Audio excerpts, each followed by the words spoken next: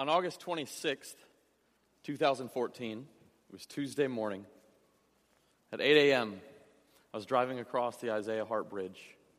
The radio was off, my coffee was hot. My daughter next to me was silent, with her face stuck in a book. Hannah Banana was on her way to school. I was on my way to drop her off. And I look to my right, and this is what I see. This is a picture of Hannah reading her book. And I start thinking to myself, this is prime time for me to start building a relationship with my daughter. Right now, I ought to be engaged in discussion. Right now, I'm just thinking about meetings that I have today. Right now, she's thinking about the story in her book.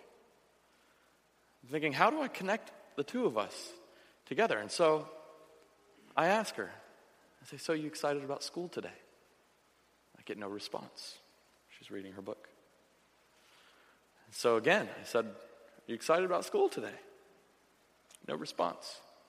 So finally, I used my get her attention voice. I said, Hannah. She said, huh?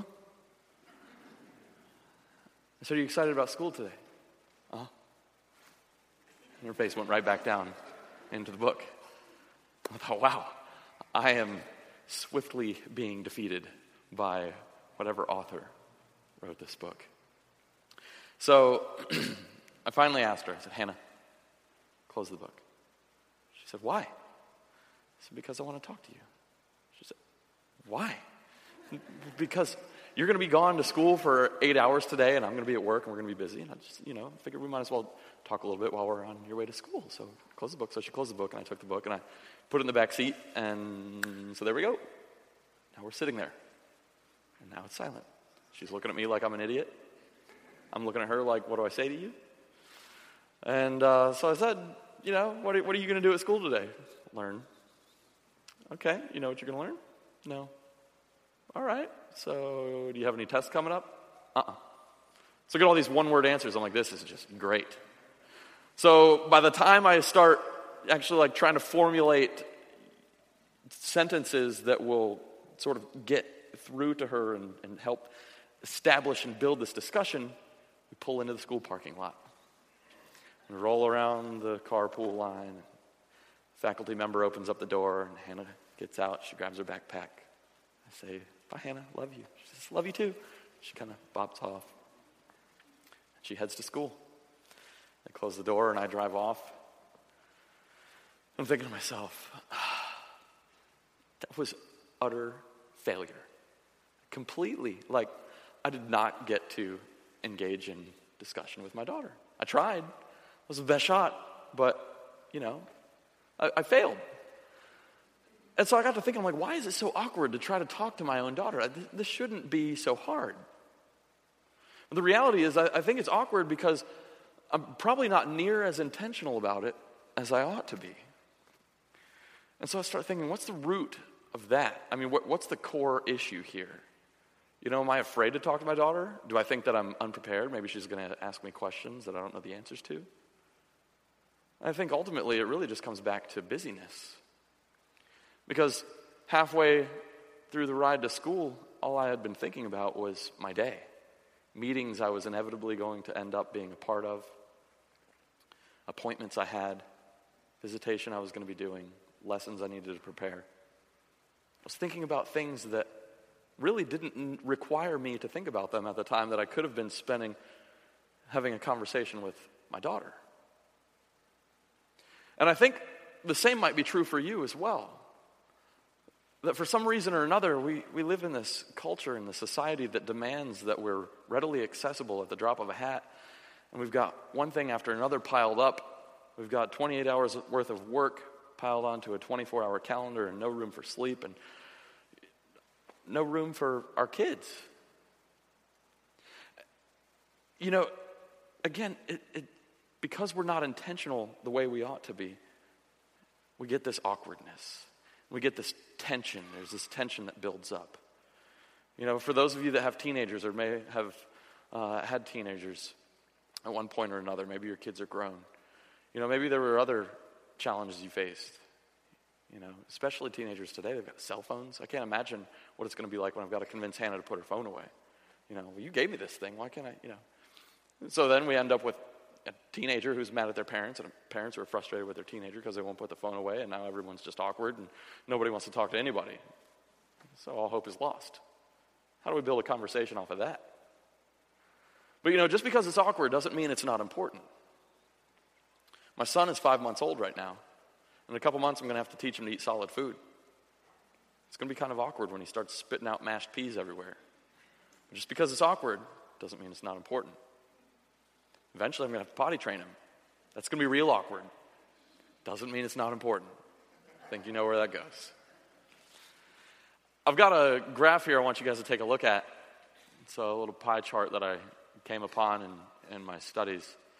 This is an illustration of when people say they came to know Jesus Christ as their personal Lord and Savior. There's 0 to 4 years old, 4 to 14, 15 to 30, and then 30 and up. Of those 0 to 4, 1% of Christians say that they came to know Christ between the ages of 0 and 4. Half of them are lying. 4 to 14, 85% of Christians say they came to know Christ between the ages of 4 and 14. 10% said they came to know Christ between the ages of 15 and 30. And then 4% said they came to know Christ at 30 years old or older. This demonstrates an importance about who we are and how we relate to our kids. And as we talk this morning about making room for our kids, one thing I want to make crystal clear is that this is not just about parents who have minors as their children right now. I'm talking to parents of adult children. I'm talking to grandparents. I'm talking to aunts and uncles. I'm talking to friends, neighbors, relatives. Because the truth is, everyone in here, at one point or another, encounters somebody in their life that is not quite as far along as they are yet. Whether it's physically and through age and maturity, or whether it's spiritually. Each one of us encounters somebody that needs someone they can look up to, that needs somebody to pour into their life. And it's important that we make time for these conversations. I showed you that chart. 85% of Christians say they came to know Christ between the ages of 4 and 14. And I think that's why we so often see many young families coming back to the church after they've gone away to college or gone away to the military. They start to have kids, start their careers, their kids go into elementary school. And I think subconsciously we think, okay, we've got 10, 12 years to really get them into the church, introduce them to who Jesus is, have the Sunday school teachers teach them everything they need to know about the Bible so that later on in life, hopefully their life doesn't fall apart.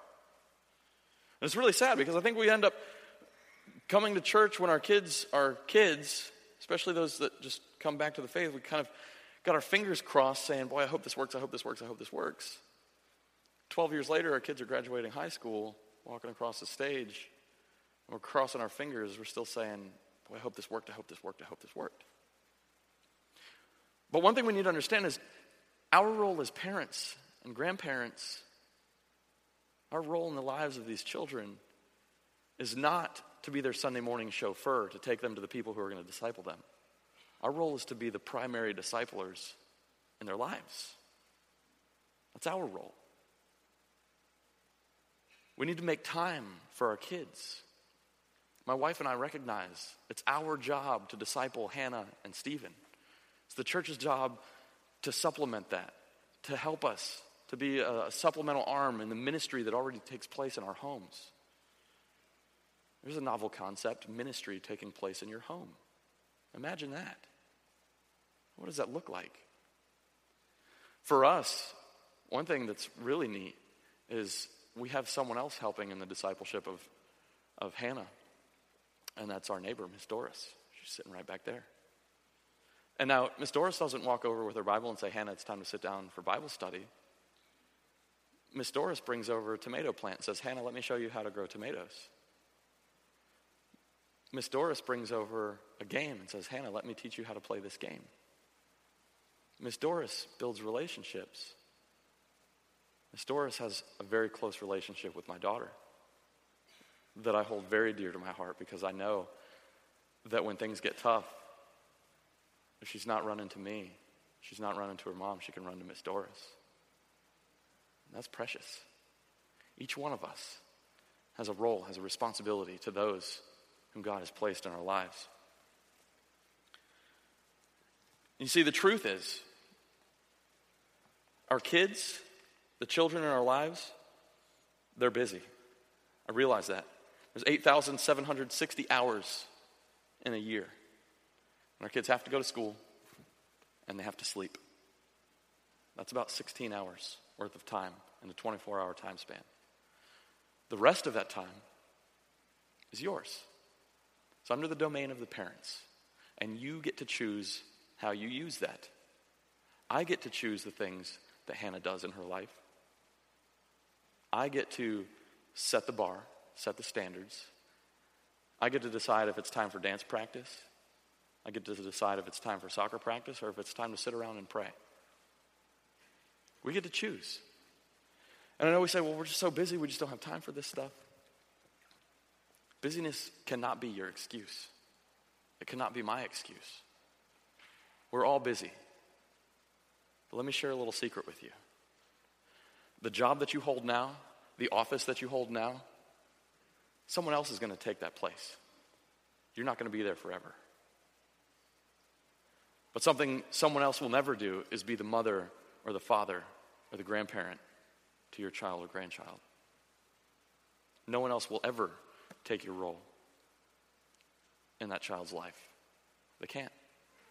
And it's very sad that we often sacrifice a role that is so unique to us for a role that somebody can and eventually will do.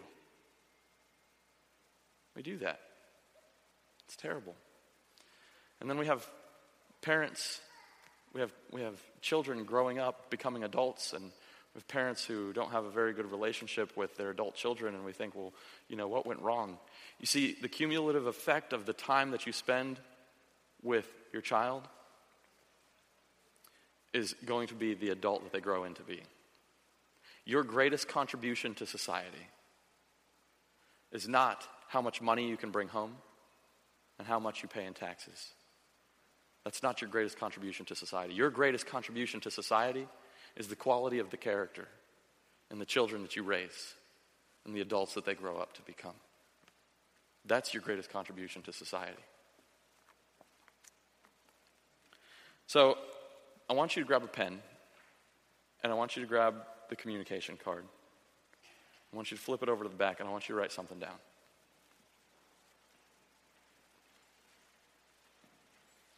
I want you to write these words on that communication card. Make room for who God has entrusted to you, not for the tasks that others will do. Make room for who God has entrusted to you, and not for the tasks that others will do.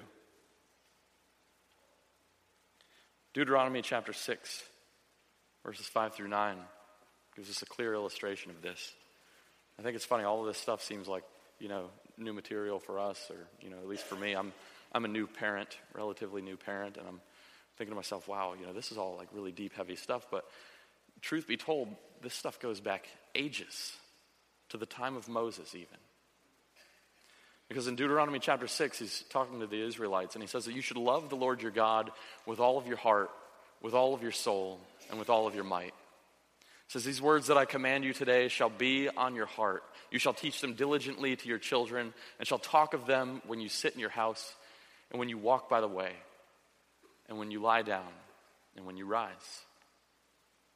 Verse 8 says, you shall bind them as a sign on your hands, and they shall be as frontlets between your eyes. You shall write them on the doorposts of your house and on your gates.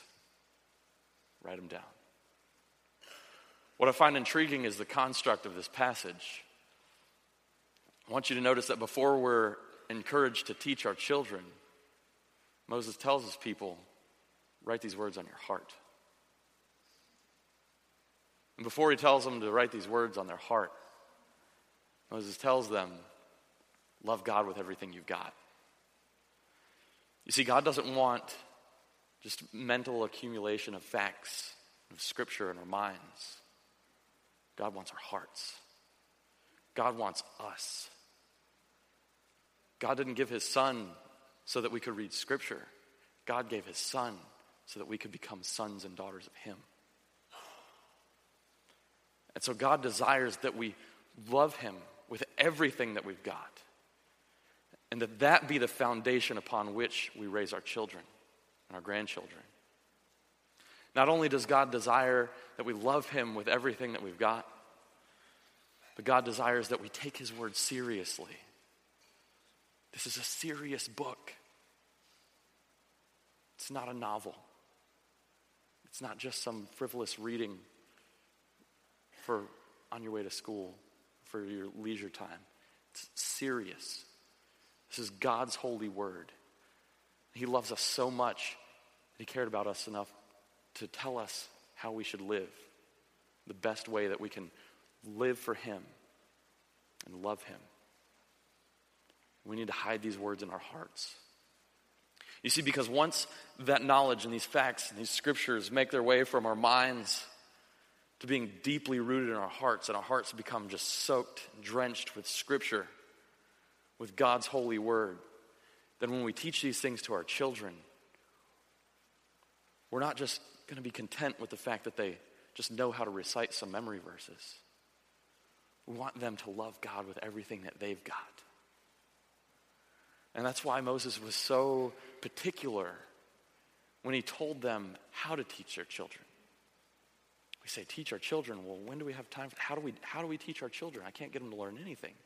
They won't even do their homework. He says, tell it to them. Talk about it. When? When do we have time to talk about it? We're so busy. Look at what Moses said.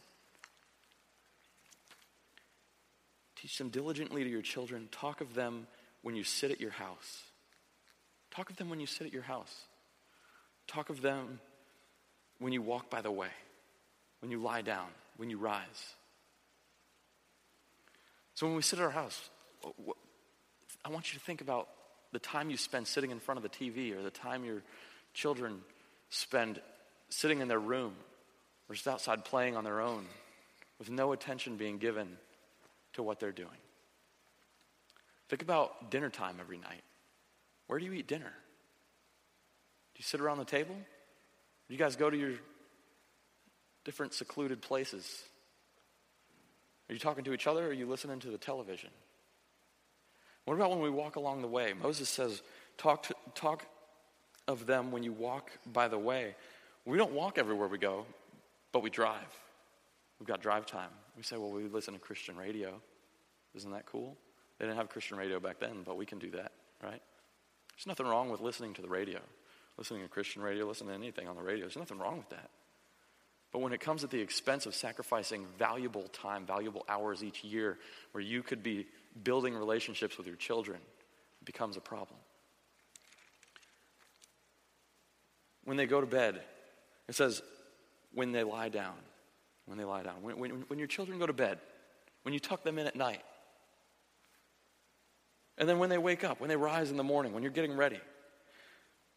And so to put this in perspective for you, I want you to think about dinner time at your home. What would it be like if you fulfilled your role as a teacher at your house by sitting around the dinner table, turning the TV off, and talking about something that has to do with our faith? You know, maybe why do we pray before we eat? And one thing that we like to do is we like to take our old Christmas cards that we feel so guilty about throwing away. We keep them in a little basket. We keep them in a basket, and every night when we sit around the table, now we don't sit around the table every night, but the nights on which we sit around the table and eat dinner as a family, we grab one of those cards. We look at who it's from, we read the card, and we pray for that person. We're teaching our children to pray. That's something easy. I didn't come up with that on my own. I thank my father-in-law for that. But Pastor Gary does that with his kids now. It's just something so simple. So what if you fulfilled your role as teacher around the table? What if when you were in the car, you fulfilled your role as their friend? What if instead of me trying to facilitate conversation with my daughter, what if I just let my daughter talk? Well, I did that when I picked her up that same day. I picked Hannah up from school. You know what she told me? The first thing, she got in the car. I was driving off. I'm like, okay, now how's this going to work? Maybe I'll just let her guide the conversation. First thing Hannah says, Daddy, there's a boy at school who likes me. I said, oh, now we're getting somewhere. This is good. This is much better than me asking her what she's going to learn today. God knows what she's going to learn today. I said, there is. And she said, yeah. She told me a little bit about him. And then she told me about another boy. She said, there's this other boy that keeps picking on me. I said, he's picking on you? She said, yeah. He keeps calling me names. I said, what do you mean he's calling you names? What kind of names does he call you? She said, well, he keeps calling me a freak. I said, well, that's not very nice. She said, I know. And I said, well, how does that make you feel? And she said, it's kind of sad, but it's kind of just annoying. And, I don't like it. I wish he would stop. And so now I'm thinking, all right, here we go. This is my time to shine for my daughter. I said, Hannah, I'm going to tell you a secret. She said, okay. And I said, when you get to school tomorrow, if that little boy calls you another name, if he calls you a freak or creep or whatever he calls you, I said, I want you to tell him something. Give him a message from me. You tell him that your daddy has been a boy 3 times longer than him, and he knows why little boys call little girls freaks and creeps.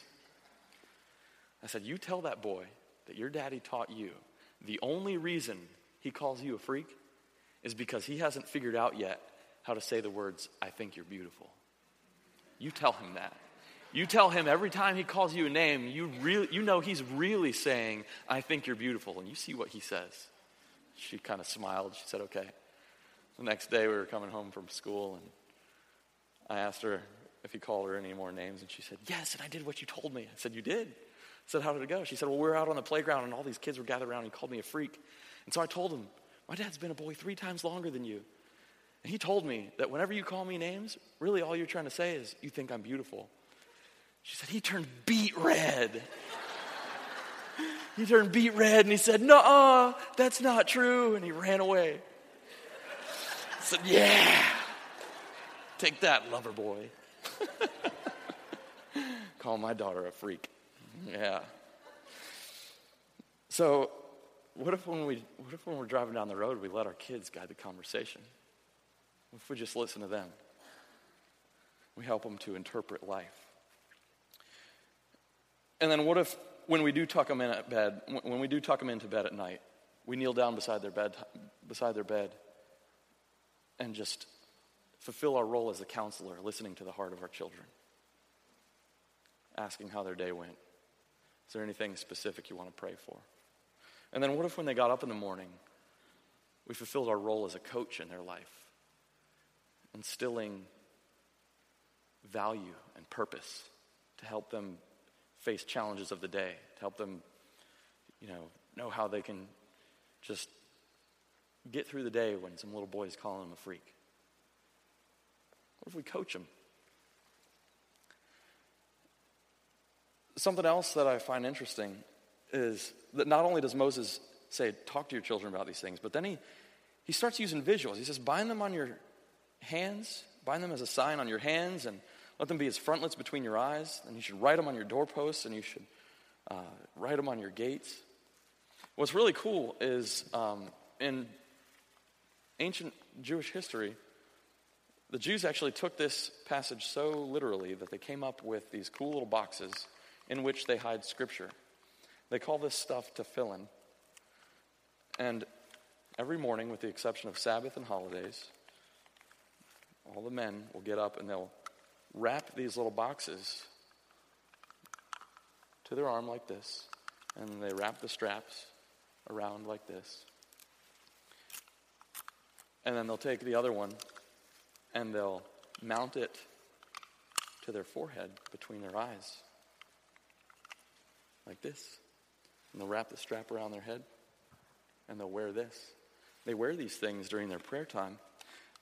And the purpose of that, what they have inside the little box, is a little scroll with scripture written on it that a scribe wrote on there. They took it seriously when Moses said, tie these things to your hands and let them be as frontlets to your eyes. I find that fascinating. I started thinking, well, to be honest, I'm kind of glad I don't have to wear a little box on my forehead every time I want to pray. But I started thinking about it. And we have modern tefillin. We have modern things like that as well. This one here, some of you may have seen before. It's called an E-band. And really, this is just a cool rubber band that is used as a bracelet. And people ask you what the colors mean, and you can share the gospel with them. Another example of this is a WWJD bracelet.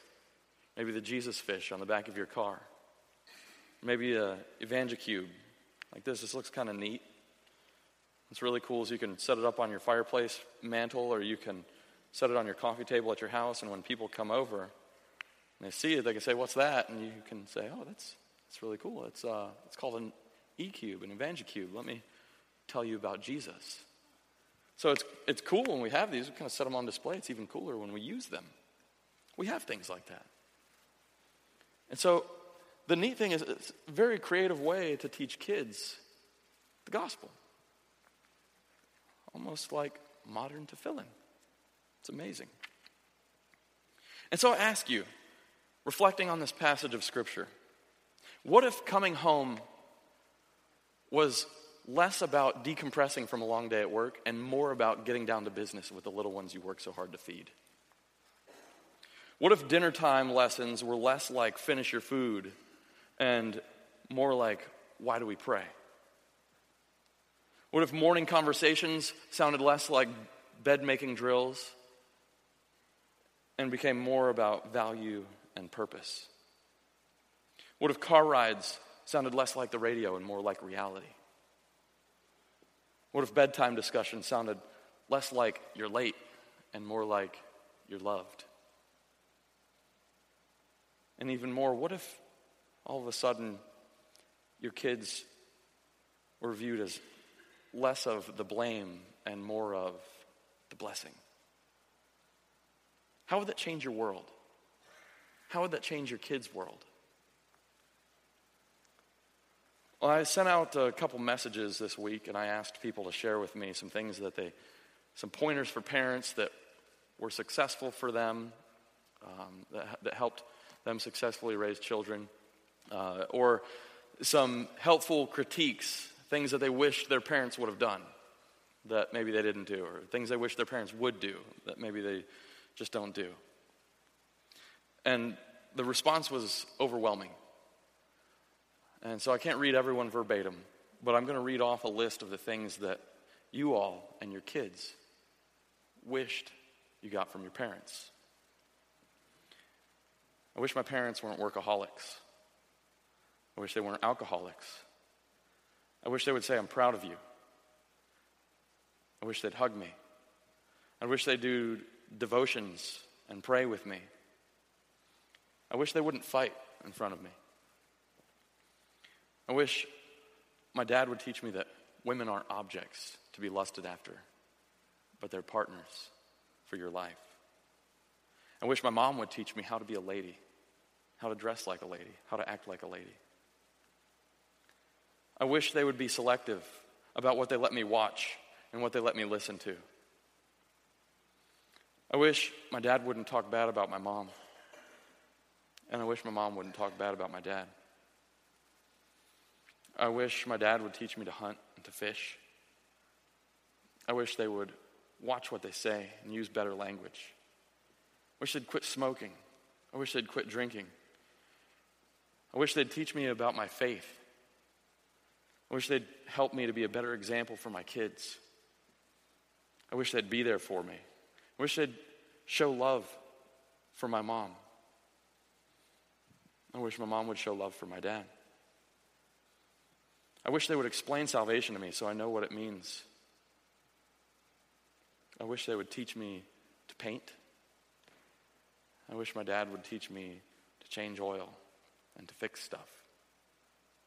These are real life things that your kids want from their parents, that you want from your parents. I've got an illustration here. Many of you have probably seen it a few times before.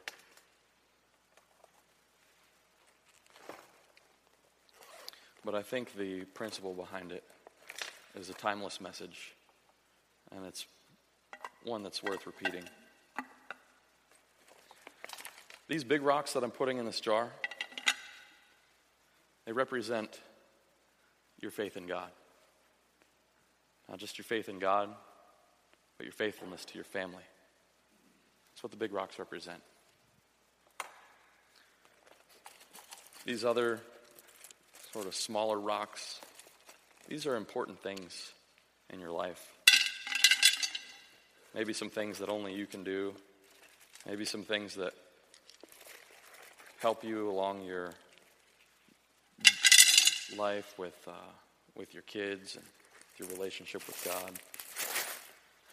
And then this gravel.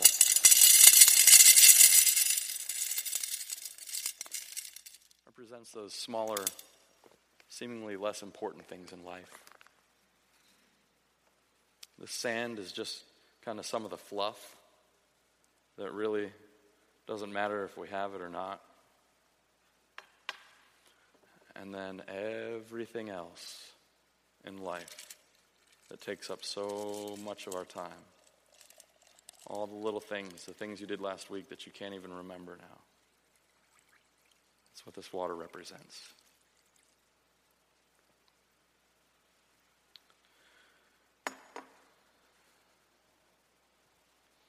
Those things that I just read, people who want those things from their parents.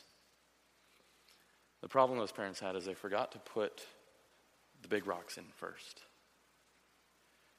You see, if I had started with just adding in the water and filled the water all the way up, I would have never made room for the big rocks. Even if I had put the gravel in first and some other rocks and the sand, I forgot about the big rocks and then filled it up with water. It's easy to let that happen.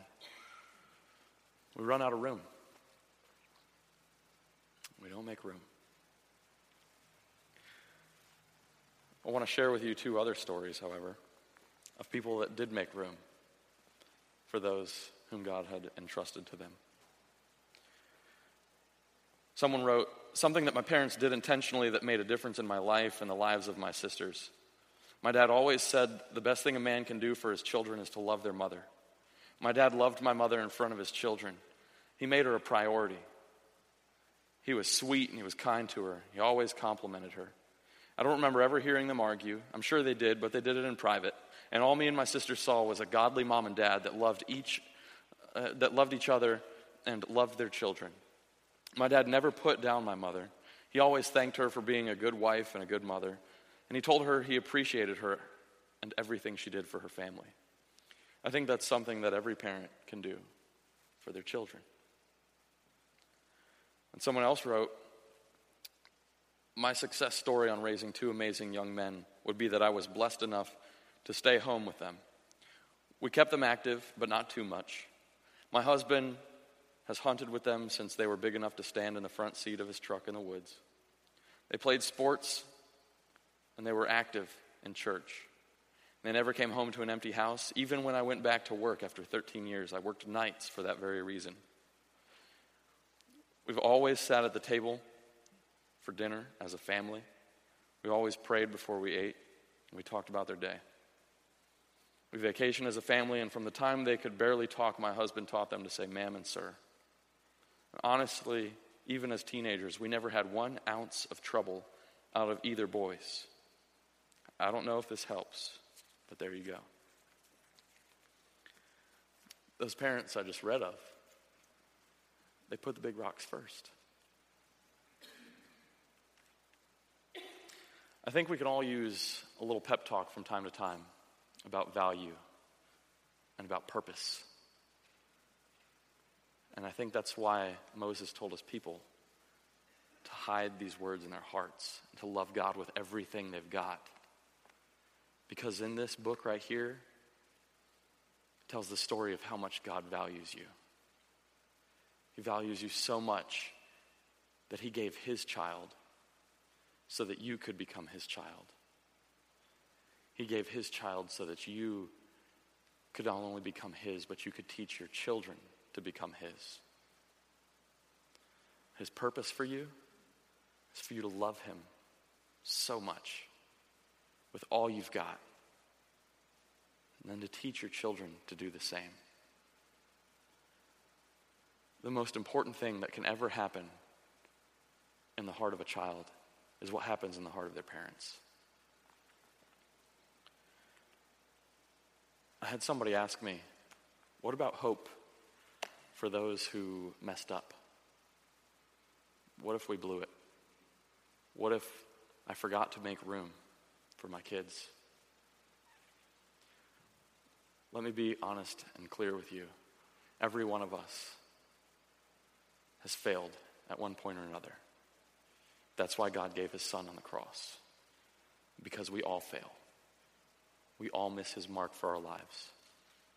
But God's grace is sufficient to cover my sins and to cover yours. God gives us these things in our lives, these problems that we encounter, these things that we can remember about making room for our children. Not so that we can look back and dwell in the past, but so that we can learn from it. We can move on in the future.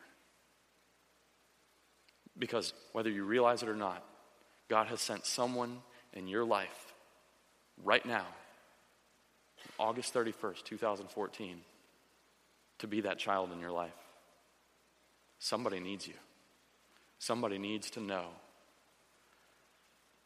that someone loves them, and they really need to know that God loves them. I want to thank you all so much for joining us here this morning. I love coming to church and seeing the Spirit of God move in his people. It's such a powerful testimony that we do not serve a God who died 2,000 years ago on a cross. We serve a loving, living God who is very much alive and active in the hearts of our people today. God is real and he is present today.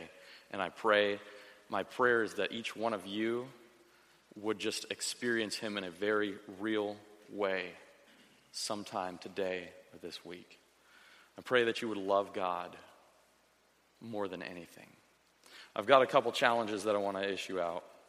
As you know, I'm the youth minister here at Southside Baptist Church. And we worked very diligently to try to align our preschool and children and youth ministries so that from cradle to college we can partner with parents and grandparents in the discipleship of their kids, ultimately leading them to become fully devoted followers of Jesus Christ. And so my challenge for you this week is I want you to spend, you can choose from one of these three challenges. For 1 week a month, or once a week for a month, have a distraction-free dinner around the table. Just once a week for a month. That's 4 dinners. Or, I want you to commit to a radio-free car ride once a day for 2 weeks. Just turn the radio off. Let your kids speak. Or, you can commit to a bedtime discussion and prayer for 5 days this week. I want you to commit to one of those. Dinner, distraction-free dinner around the table, once a week for a month, radio-free car ride, once a day for 2 weeks, or bedtime discussion and prayer for 5 days this week. And I want you to see how God changes your life. I want you to see how God moves in your family. You saw him move here this morning, but God doesn't live in these walls. He lives in you. It's amazing. That's my challenge for you. Also, something else that's going to take place is you're going to start seeing posters and banners and flyers and leaflets come out about making room for your kids. We're getting intentional here with our Next Gen Ministries. And we want you to know that we're here to partner with you and equip you and give you the resources necessary for you to become the primary disciplers in the lives of your children. One way we plan to make this a little interesting for you is that as these posters and banners go up, you're going to say, oh, that's such a sweet picture. We're going to have a photo contest. I want you to make room for your children, for your grandchildren. I want you to go out and do something as a family. And I want you to take pictures while you're out. And I want you to take your favorite picture and email it to me, nick@ssbc.org. We're going to have a photo contest. And as we do this 4 months of Make Room, we're going to see what kinds of pictures we get of people making room for their families. And I'm not talking about everybody in blue jeans and a white button-down shirt, sitting on rocks by the beach. You guys know exactly what I'm talking about. I'm not talking about that. I'm talking about go and make room for your family. Invest in them. Take some pictures. And this is the prizes that we have for you. We're going to have 3 prizes. Second and third place prize is going to be, we're going to take that picture that you sent us and we're going to get it printed on canvas photo material. And we're going to give you a canvas picture of you and your family to hang up in your house. And then the first place prize, whoever wins that, they're going to get a canvas photo as well, but we're also going to give you a complimentary 1 free hour of professional photo shoot for you and your family. We're going to pay for that. Guys, we are serious at Southside Baptist Church about you being the primary disciplers in your children's and your grandchildren's lives. So make room for those who God has entrusted to you, not for the tasks that others will do. Thank you. You're dismissed.